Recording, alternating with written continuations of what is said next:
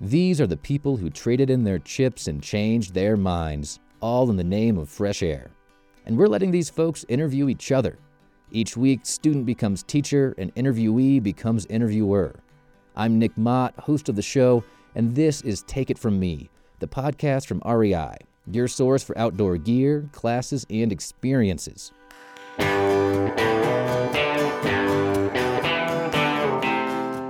When I think of being outside, I usually think of wild places, the desert, the high mountains, far away from roads and from people. But that's only one sort of being outside. Nature's not just far away and wild, it's in cities too. And Gregory Critchlow knows this well. He's a bike shop owner, and he started his business when he was laid off from his architecture job. He took his design skills to the world of bikes.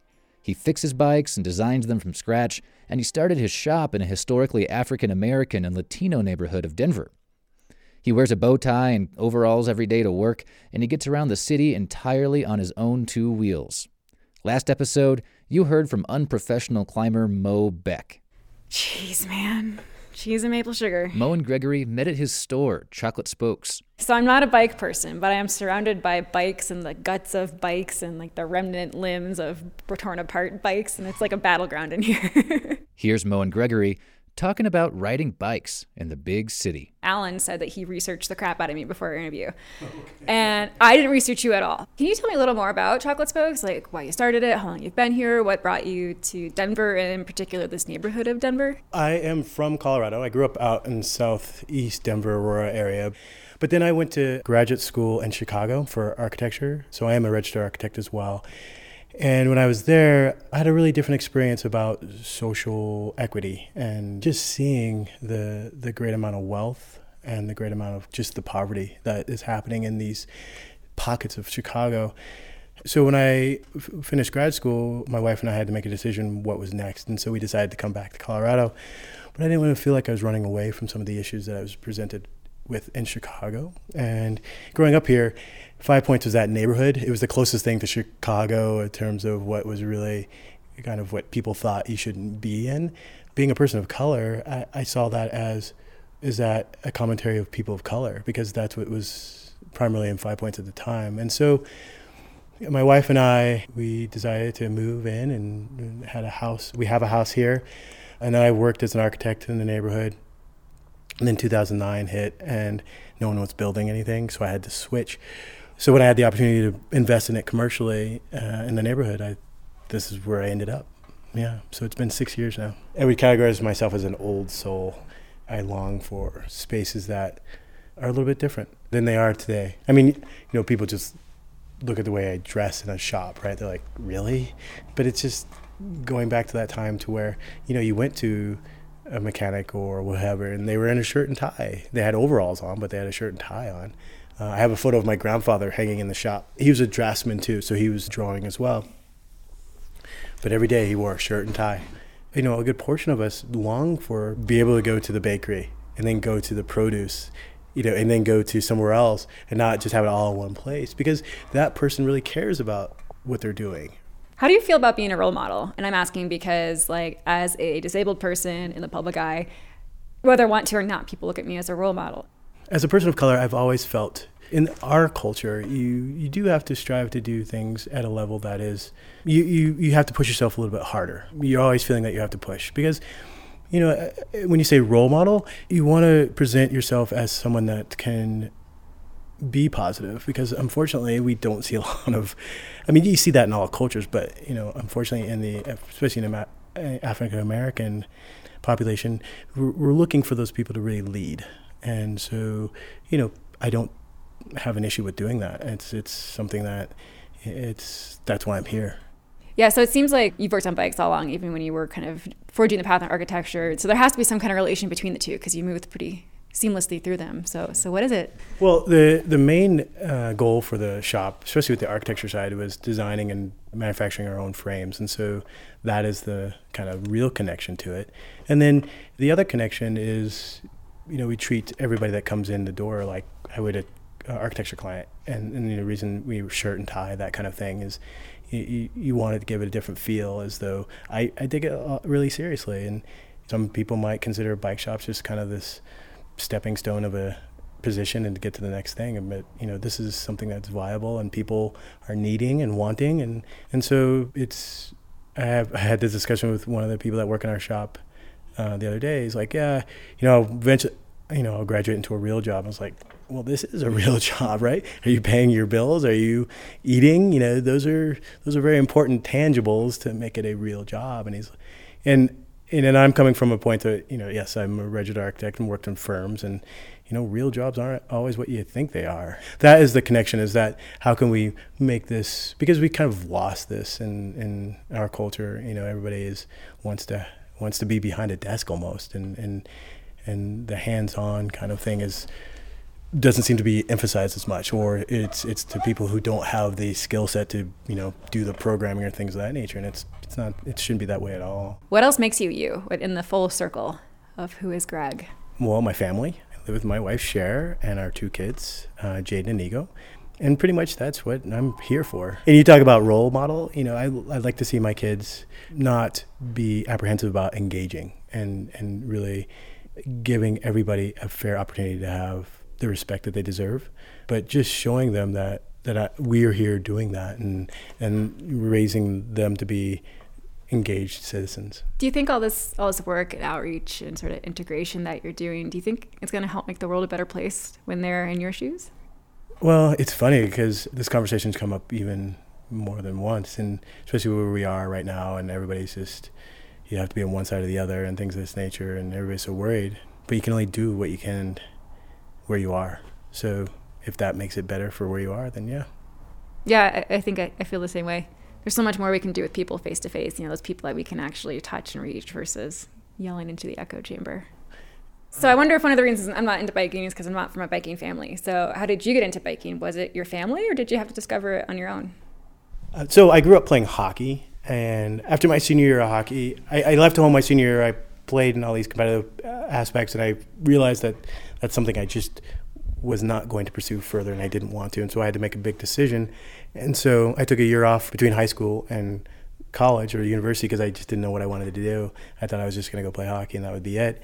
And so I got a job, but I needed a little bit more freedom, so I bought a bike, and that got me hooked. It was, what can I afford to buy that can get me around, and that was a bike. Maybe it's because you're a bike guy to me. I cannot picture you playing hockey. They're 2 very different sports. Yeah, no, they're two very different personalities too. Yeah. I wasn't that person anymore. So I had to make a change. I wanted to be more, there's other things I wanted to engage in, and it just, when you're so focused on one thing, you just don't have the opportunity. Yeah, biking's interesting. Climbing, you need tons of crap regardless, but I feel like maybe there's this parallel. I also fly fish. And when you first get started, you totally believe you need like the $1,000 rod and all the fancy flute and stuff. And I'm at the point where like, oh, I can still experience this without having to do all that. And I feel like so many people might look at cycling as a sport versus commuting, like the sport of cycling as some kind of like, I can't even bother unless I have a $2,000 bike and head-to-toe spandex. Yeah. Is that true? Like they're like a lower barrier to entry than people think maybe? Yeah, no, we see it all the time. Cycling doesn't have to be a high price qualification to get into it, especially if you're using it as an everyday. I mean, if you're trying to use it as a sport, like you gotta really evaluate how far you want to go in that sport. I mean, you'll see guys who are, reaching their 70s still riding their old steel bike, outpacing 40 or even 30-year-olds on a carbon bike. It's all about who you are at that point. I fell for the marketing once. I got a road bike, and I also bought like the cleats and the shorts all at the same time. And then I was like, oh, actually, I don't know that this sport's for me. So I fall off bikes. So an outdoor experience to me, because I'm a fly fisher, I'm a rock climber. Usually I'm like outside in the woods, pretty, not necessarily remote, but it's like I feel like I'm out of the city. You're downtown Denver, whereas I'm in like the burbs. So like, how do you feel like that exposure is like getting people in the urban outdoors? There has to be a parallel. Like it has to be just as good for someone, really. Coming from the architecture stance, you're talking about infrastructure and negotiating that and being able to go wherever you want without a lot of delay. That's where the bike becomes more of that urban piece. But you go back historically, I mean, the car is relatively new in history compared to a bicycle, right? And so streets and cities were made around pedestrian movement. I think once we start to equal that out again, it becomes more of a normal everyday and not kind of this, 'cause you get these strange looks that it's 16 degrees out. It's like, why are you still on your bike? It's like, because it works, right? But I think as things will equalize, more people will see it as a norm and not kind of this goofball out there on a 16-degree day riding his bike. So I feel like climbing and fly fishing, you're invested in keeping things as they are. I wonder if the whole urban cycling, you're invested in making things better. Yeah, I would say that's definitely, you're invested in improving it for more people to participate, because a lot of people just don't feel safe. They want to do it, but, if you've had a close call with a car or a pedestrian or something, you don't want to do it as often. And so, yeah, I think that it's not about keeping it the same, but actually, as you say, changing it and making something that we all can feel safe in doing. Yeah, this is one of those kind of cliche questions, but it's actually really hard to answer, even though I get asked it. So why cycling?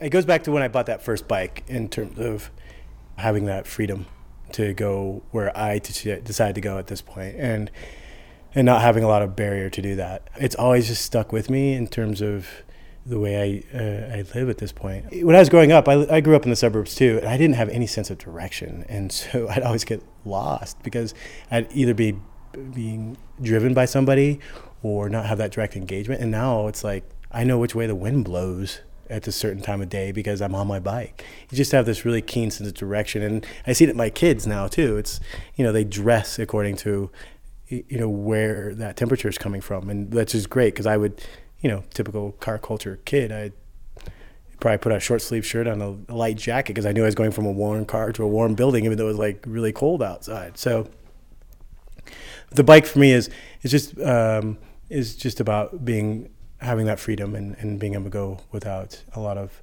barrier. Yeah. Do you like, so I assume most times you're commuting by yourself. Do you like biking with people? Like what's the different experience between solo biking and community biking? I love to bike with my family. It's fun to just be that group. I call it the group ride. But yes, it's great to bike by yourself because, for instance, you have a hard day at work or you're going to have a hard day when you go in. It's that time to kind of gain thought, right? And you take a different route without hesitation. A car you have to think about, if I take a different route, what's that traffic going to be like? A bike, I can just do that. So, yeah, there are times when I'm alone on a bike that I can just decompress and gather thought. But I do enjoy biking with people because then you could share things. You can share, have you seen this? Have you seen that? So your main bike group is wife and kids? That is my current main bike group, yes. And now that my kids are getting older, my daughter, who is entering her teenage years, I have to keep up with her. It's kind of my next question. Was who's, are they out biking you yet? My daughter is funny because she is very strong on a bike, but doesn't know it. She just has one gear, and it's a hard gear, and it's all the time. And I'm like, where are we going? Right? And then my son, who's, he's younger than she is just trying his best to keep up. It's funny. But yeah, they're the group of choice. And then my wife, she's just along for the ride. She's all about the experience. She'll, at some point she'll be like, I'll meet you there. Right? But she's a very avid cyclist. It's funny. I bought her a bike when she was expecting with our first child, our daughter, and she was quite upset with me actually. And she later told me she thought it was because I was talking about body image, and I was like, that was the least thing from my mind, right? I was like, we just moved back to Colorado, we can use these. So her was like a step up from you buying her a vacuum cleaner kind of thing. Yeah, exactly, right? And so she was so mad. And she's probably mad too because I was spending money right before having a child. But she still rides that same bike and is inseparable from it. I mean, she is just nonstop biking. Yeah, I think so. Your daughter, I think like 13, 14, if I was hiking with my dad, all of a sudden I found the sprint in me, and I would just leave him in the dust, and he would get so mad. But I think that's about when it happens. Is you just find your own gears and.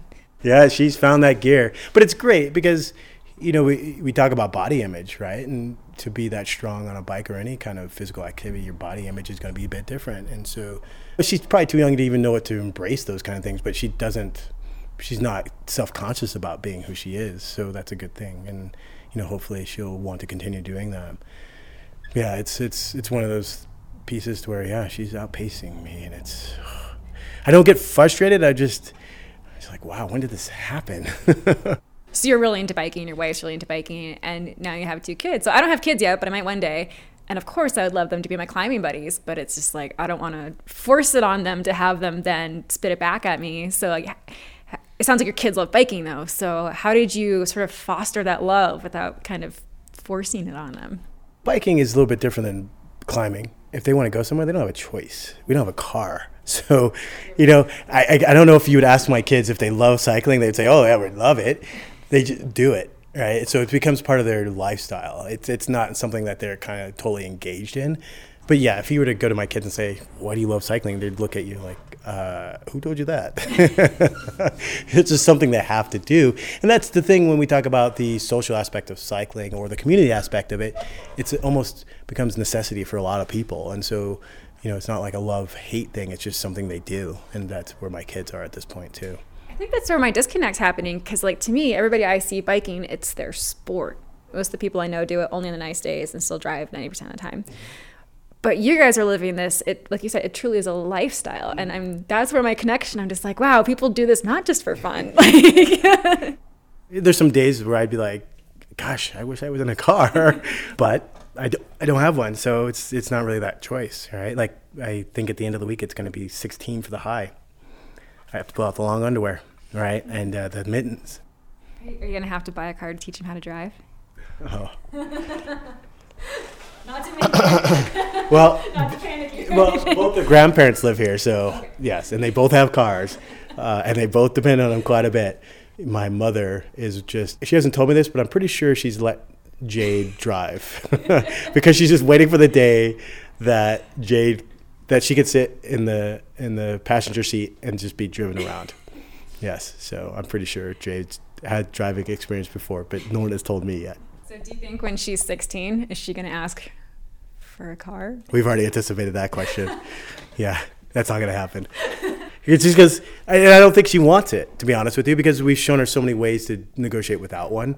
And she's just also seen some, things that have, for instance, like her grandparents' car breaks down or something like that. She's like, why would I want to deal with that? It's probably easier being so young when she made the conversion to carless versus, having a whole small lifetime full of it. Why is it important for you to foster community? Like, why is that the thing that you're chasing, that you're working towards? I would categorize myself as a person who has privilege in intellectual capital. My parents are very educated, and so they've provided that for myself. As a community, if you show people that, really there is no difference, it might be the way we look, but if I want to be treated fairly and I want to treat you fairly, then that's what a community does. It takes care of each other, right? No matter who you are.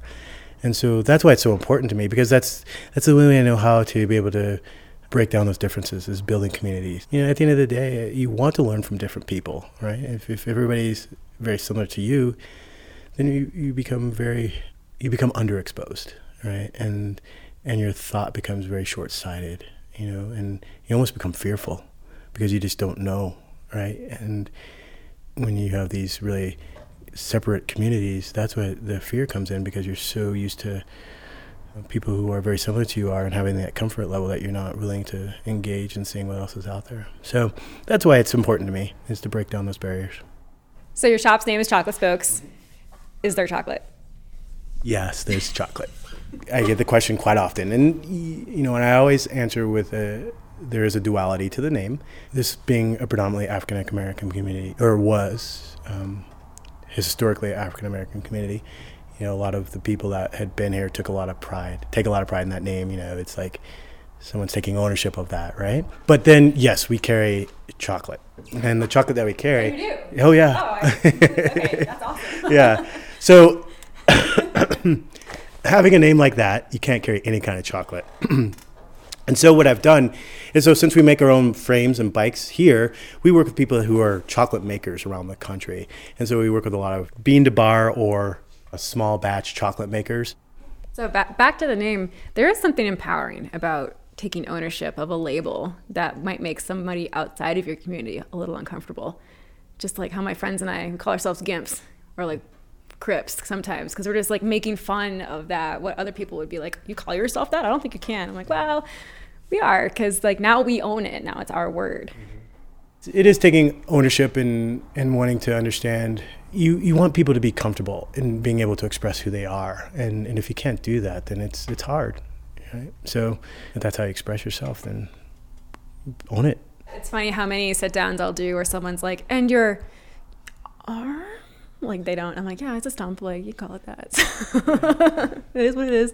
You want to be able to talk openly with people, but at some point we're trying to be so sensitive about things. And yes, you want to be caring about another person, but at some point too, you want to be open and transparent and say, yeah, this is what we're about, and this is how it feels, and this is what I've been through, and these are kind of the things that we have to adjust to.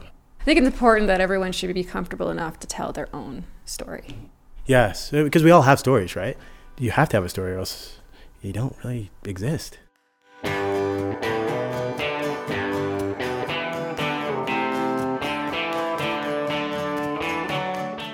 For photos and other stories of opting outside, go to rei.com/blog.